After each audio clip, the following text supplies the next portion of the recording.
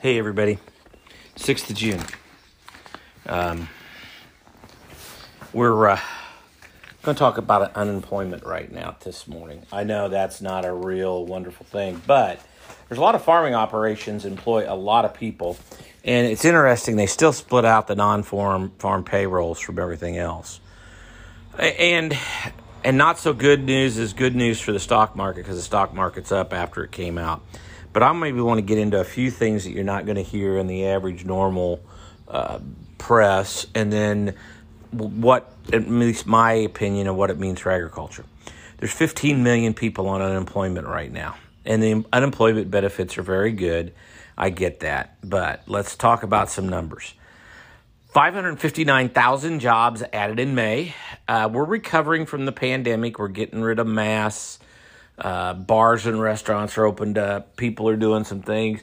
A lot of fast food restaurants in my neighborhood, though, have closed the lobby due to the fact we can't get enough help. Now, whether that is we can't get enough help or whether that's a cost-cutting move because we're serving a lot of food through the drive-thru and we can do that with one person running the register or two people running registers and two cooks and one what I call order packer. And we can save a whole lot we get a whole lot of business run through not a whole lot of labor. It was short of expectations. Now, they only added 266,000 jobs. Some places I read say 278,000 jobs in April. But it was short of expectations. Expectations was 671,000 jobs. Now, unemployment fell to 5.8% from 6.1%. from the estimated 5.9%. And so you're going to say, now wait a minute here. The expectations fell short of where we thought it was going to be. And there was a few people even thinking that we'd have added up to 1 million jobs. And that was way, way over-guessed. But how does unemployment fall? Well, we'll get to that in a minute. And it's called people leaving the workforce. But non-farm payroll is basically down 7.6 million total people from the pre-pandemic level. That's like 5% of the workforce in some places. I mean, depending on how you got to remember, every economist has a different set of numbers here. Everybody looks at these things a little bit different, but lots of people left the workforce and lots of retirement. The payroll's still down 7.6 million. Okay, let's talk about some of these people. Stay-at-home dads. Stay-at-home dads have increased. The wife's got a good job bringing home insurance. And let's face it, Grandpa and Grandma are tired of watching the kids because the kids don't quite work out in a normal daycare setting because we're going to school some days of the week. Some days of the week we're not going to school. We're getting out early other days of the week. And it just became a hassle for childcare. And like I said, wife's got a good job. She's got good benefits. And the husband's like, all right, I'll just stay home. And in some of the cases, those guys, they're helping take care of Grandpa and Grandma. They're remodeling the house, i.e. that's why lumber's through the roof. They're kind of a handyman. So instead of paying daycare, instead of doing the other stuff that we got to do, it makes sense, quote unquote, for the old man to stay home. And so he stays home, runs the kids around. Now, in some cases, it's the wife, because the husband's got a really good job, that she's staying home and doing those kinds of things. But the big increase has been, quote unquote, in the stay-at-home dads. 160,000 people left the workforce in May. 160,000 people, that's retirements. And I tell you what, one guy, I know him and his wife well. His company was looking at making cutbacks. He's about my age, and he said, you know what? Before you let somebody else go, I'm just going to retire. He's talented. He's really good at what he does. But he said that these young people, they need a job. You know, I'm in my early 60s. I can, quote unquote, retire. Now, he basically told me that if a consulting gig comes along, you know, he said, you know what? He said, He didn't do much this spring because he kind of wanted to do a few things, but he said this fall, somebody needs a grain cart driver. Somebody needs he really, what he says he really wants to do is just be the tillage guy.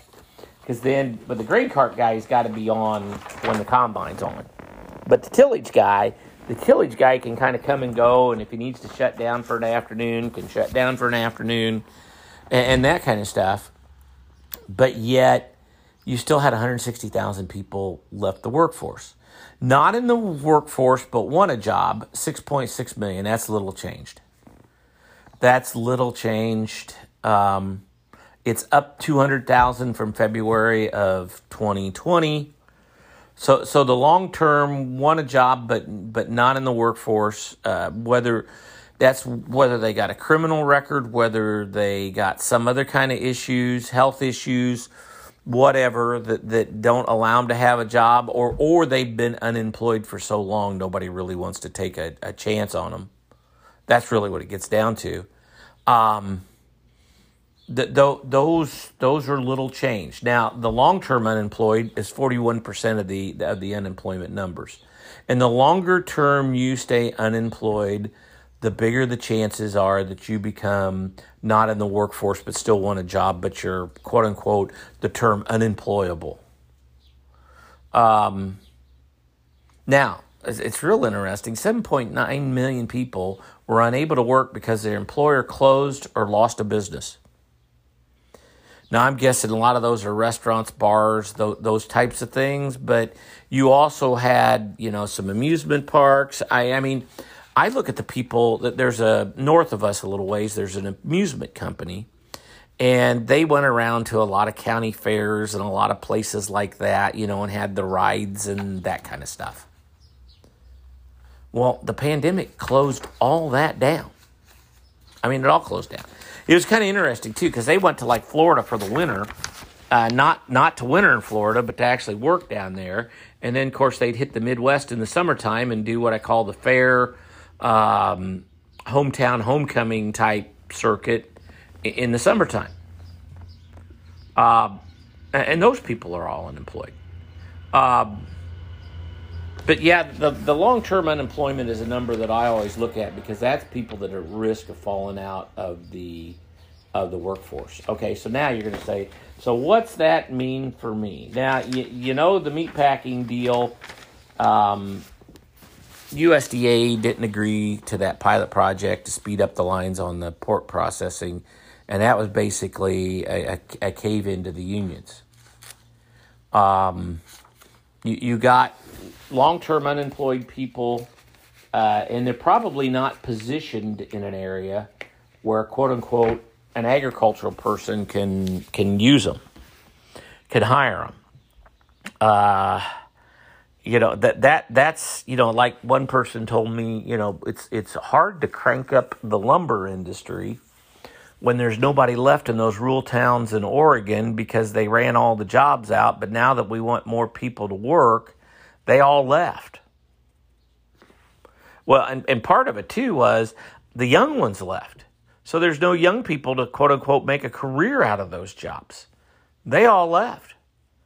And so what are you going to do, entice a 60-year-old or 62-year-old to unretire and go back to work? Now, in some cases, you maybe can, but I can tell you, once somebody gets enough money to retire, it takes a sizable amount of money to unretire them, unless they're the tillage guy. The tillage guy, or maybe I'll help you drive a truck for a little bit in the fall, or, whatever. That's a different deal, because that's not full-time, that's not forever. But I'm going to state this again. I've stated it for a long time, and I know people said I was nuts, 6, 7, 8 years ago, and I was saying this. If your agricultural operation depends on cheap labor, you got problems moving forward.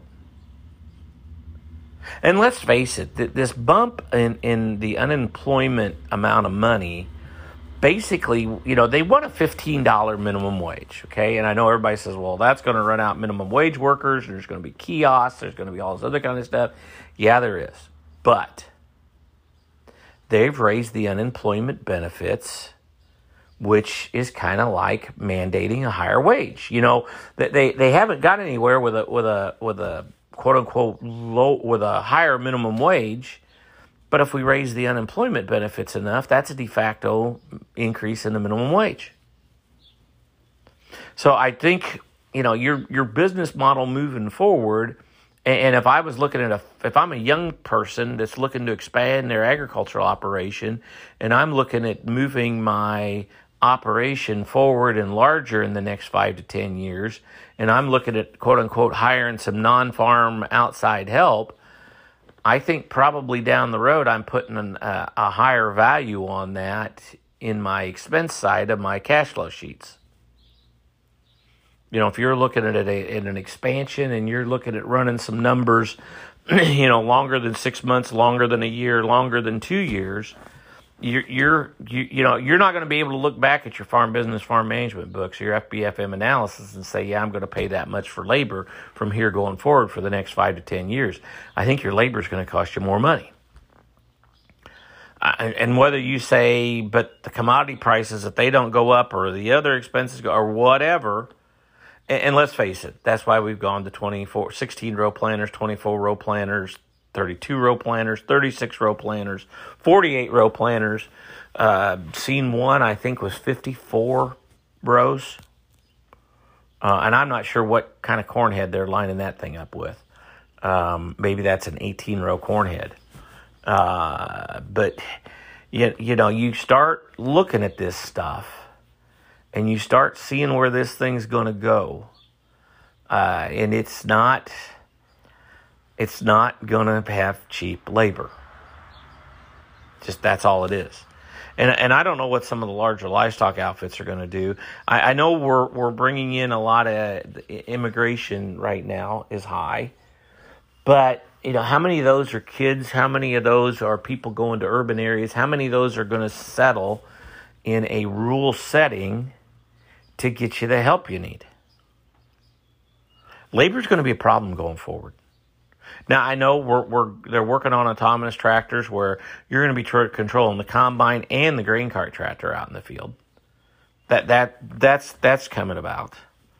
And it's still going to need a truck driver, though, to be able to unload that grain cart onto the truck and take off down the road. I really think this would be, to the state guys running the portable scales. Mr. Officer, we got this autonomous tractor, and it's supposed to, only put on X number of pounds, so we're not overweight. But we don't know what happened. But we had a little glitch in the software, and we got 90,000 pounds on that semi. Wasn't our fault. Blame John Deere and their autonomous stuff. I'm just thinking out loud down the road, if you could make that tractor, automatic to drive through the field, you could probably put a sensor in the trailer to make sure that the auger dumps right in the middle of the trailer and only puts so much in each dump, and probably have some type of way to weigh the semi so the grain cart knows when to shut off to not overload semi. We got scales on them now. But just think, you could probably make all that happen down the road. Now, you're going to say, well, I don't need as much skilled labor then. But I'm going to come back and say, yeah, but the person programming that stuff, the person working on that stuff, the person debugging that stuff is going to cost a lot more money. And if you're a quote-unquote big enough operation, one of two things, you're either going to have to hire that person or you're going to have to do enough business with a implement dealership that they'll hire that person for you.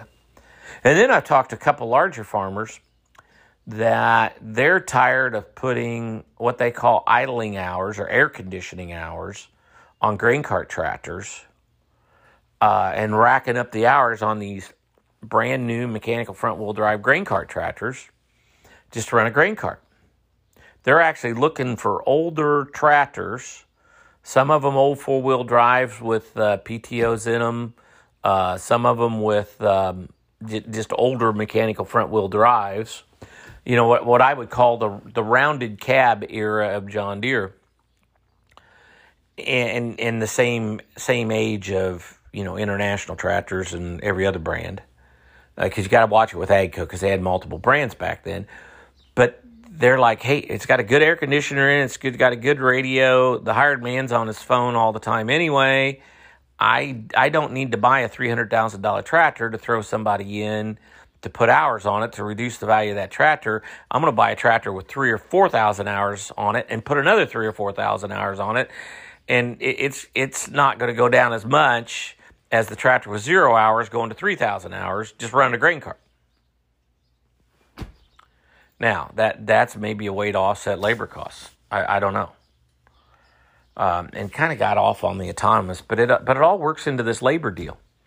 You know, if you're looking at growing your operation and you're going to have to, quote unquote, grow your operation with hired help, you're going to have to increase that expenditure, my opinion, down the road to make this thing work.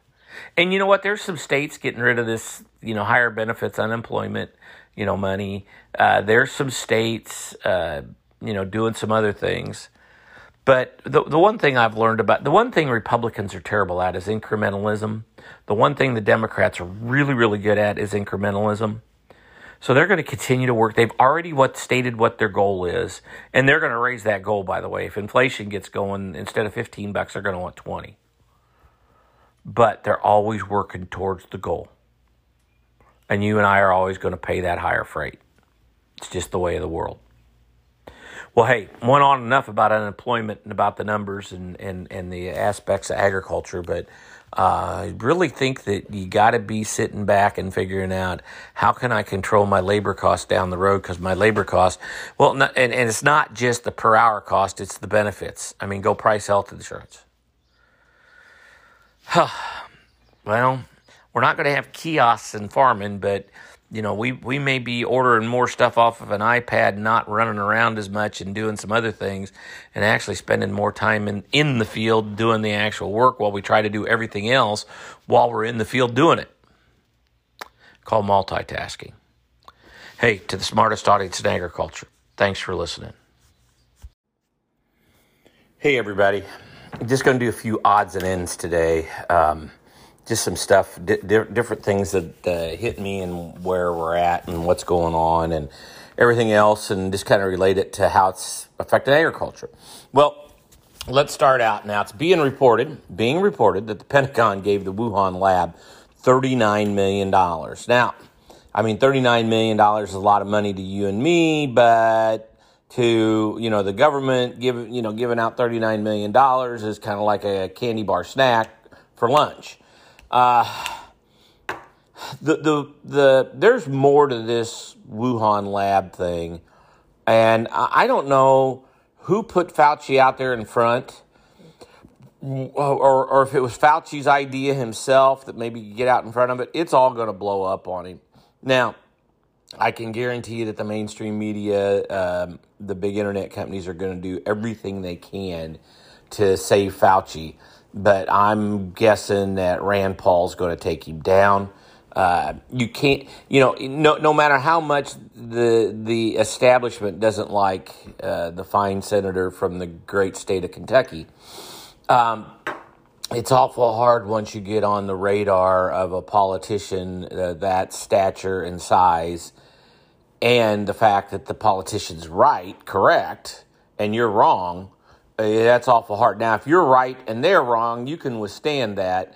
But being that it appears to me that the doctor was up to something there, it's going to be interesting to see where that all goes. And this thing may have legs that could last 2, 3, 4 years.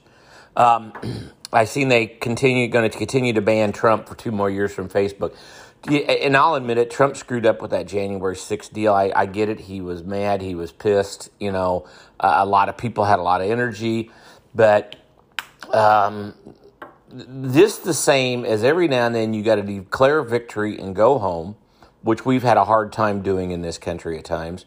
There's other times you got to say, game over, we'll get the next one and go on down the road. It just, to me, though, a pipeline's gotten hacked, a meat packer's gotten hacked, but no, the election couldn't have been hacked. Okay, got it. Understand that. The virus.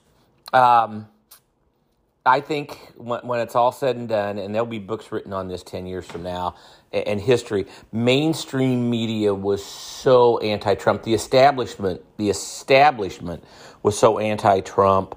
I mean, just look at Liz Cheney losing her mind. I tell you what, my opinion, Liz Cheney's running for president. I think she thinks there's a whole bunch of Republican Party that agrees with her, and I don't think she realizes the Republican Party's changed. And I don't know if the Republican Party's changed so much. I think there was always this undercurrent in the Republican Party, and if you look at like the 2010, when the people were upset with Obama and Obamacare and a lot of the other things like that, the Tea Party movement, all that other stuff, that's been under here. The problem is the leadership. The Republican elites have always been able to keep the leadership where they wanted them to, and they never really let it come out. Well, Donald J. Trump basically hijacked the Republican Party, let her loose. And now that the cat's out of the bag, you're going to have fun time putting that cat back in the bag, and I don't think Liz Cheney can put it back in the bag. There may be a politician down the road that could, but I don't think the people that worked so hard to keep it from jumping out of the bag are going to be able to put it back in the bag. But I think it's going to come down that especially with the Wuhan lab and some of this other stuff with the virus and everything, some of the mask mandates, some of the stuff that Cuomo did by taking sick COVID people and putting them in nursing homes in the most vulnerable population and getting a whole bunch of those people sick and killed. I think at the end of the day, eventually all that comes out and the mainstream media is going to look really, really, really bad. And this is kind of where I'm going to get to how it's going to affect agriculture. The liberals and the establishment, they have the money. You know what? The Republicans, and I thought this at the time, the Republicans fought very, very hard to allow corporations to give money to political campaigns, corporations to help out with political campaigns, everything else. Well, when the liberals were defeated in that, they thought, can't beat them, join them, let's just take over the corporations, and they have. They've taken over the colleges and the universities, and I know that there's going to be people saying, oh, you're nuts and everything else, but look at what's going on in your modern-day college campuses. And they pretty much got the mainstream media, and they control the internet. They own it. So what about agriculture?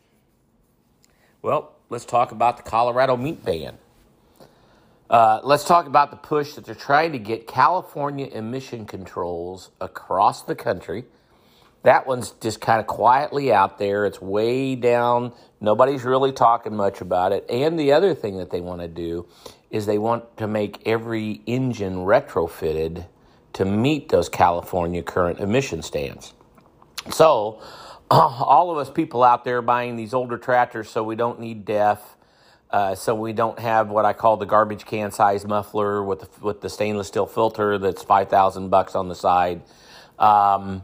All that kind of stuff. We would have to retrofit all of our tractors and probably even the small ones, which the retrofit's probably going to cost more than buying new ones, and they would say, oh, we'll get the economy going that way.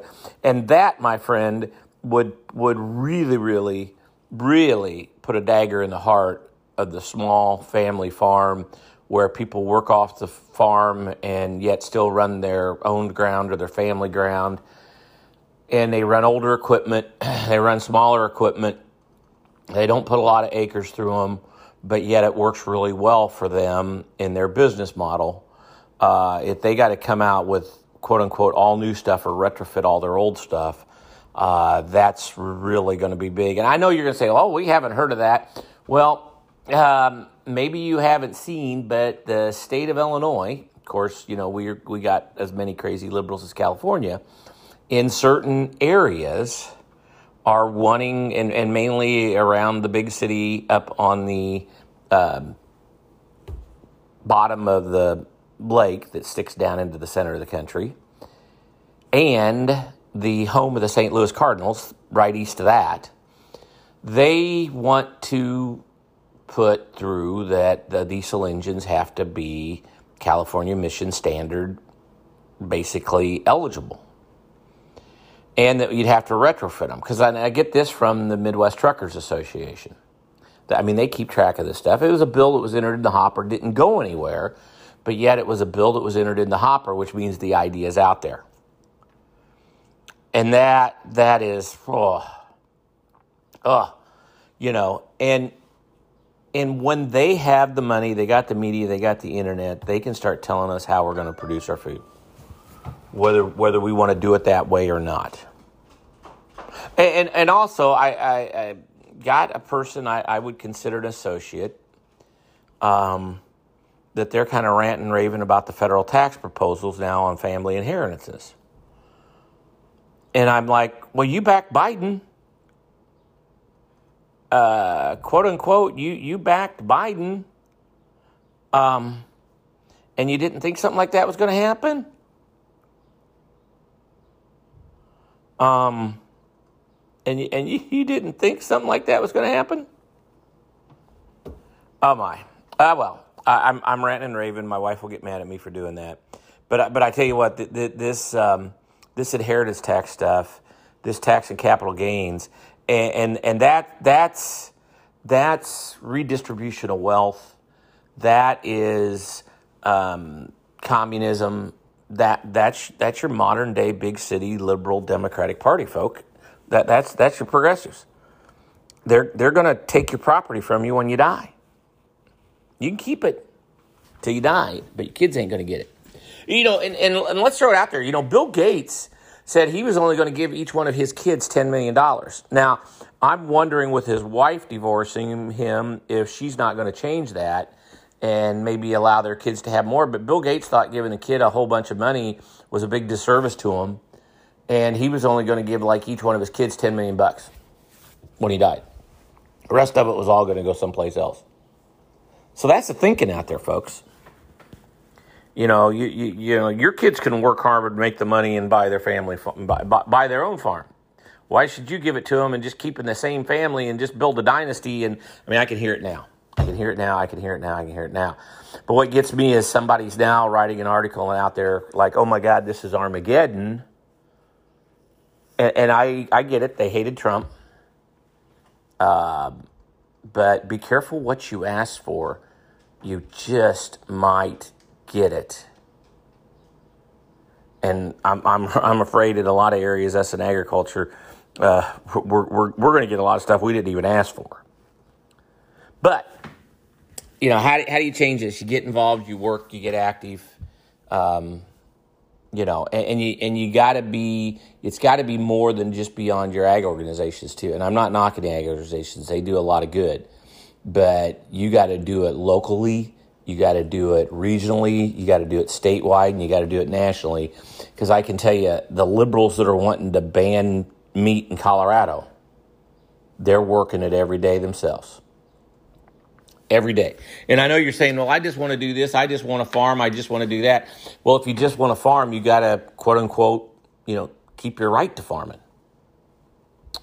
Well, hey, kind of an odds and ends Saturday. Kind of went off into politics a little bit, but a lot of you know what I've done, how involved I've been. If you haven't, send me a direct message sometime. I'll send you some backing and show you some stuff. I've been around the game for quite a while, survived it for a long time, and it is very interesting. Well, hey, with that, an odds and ends Saturday. Thanks for listening.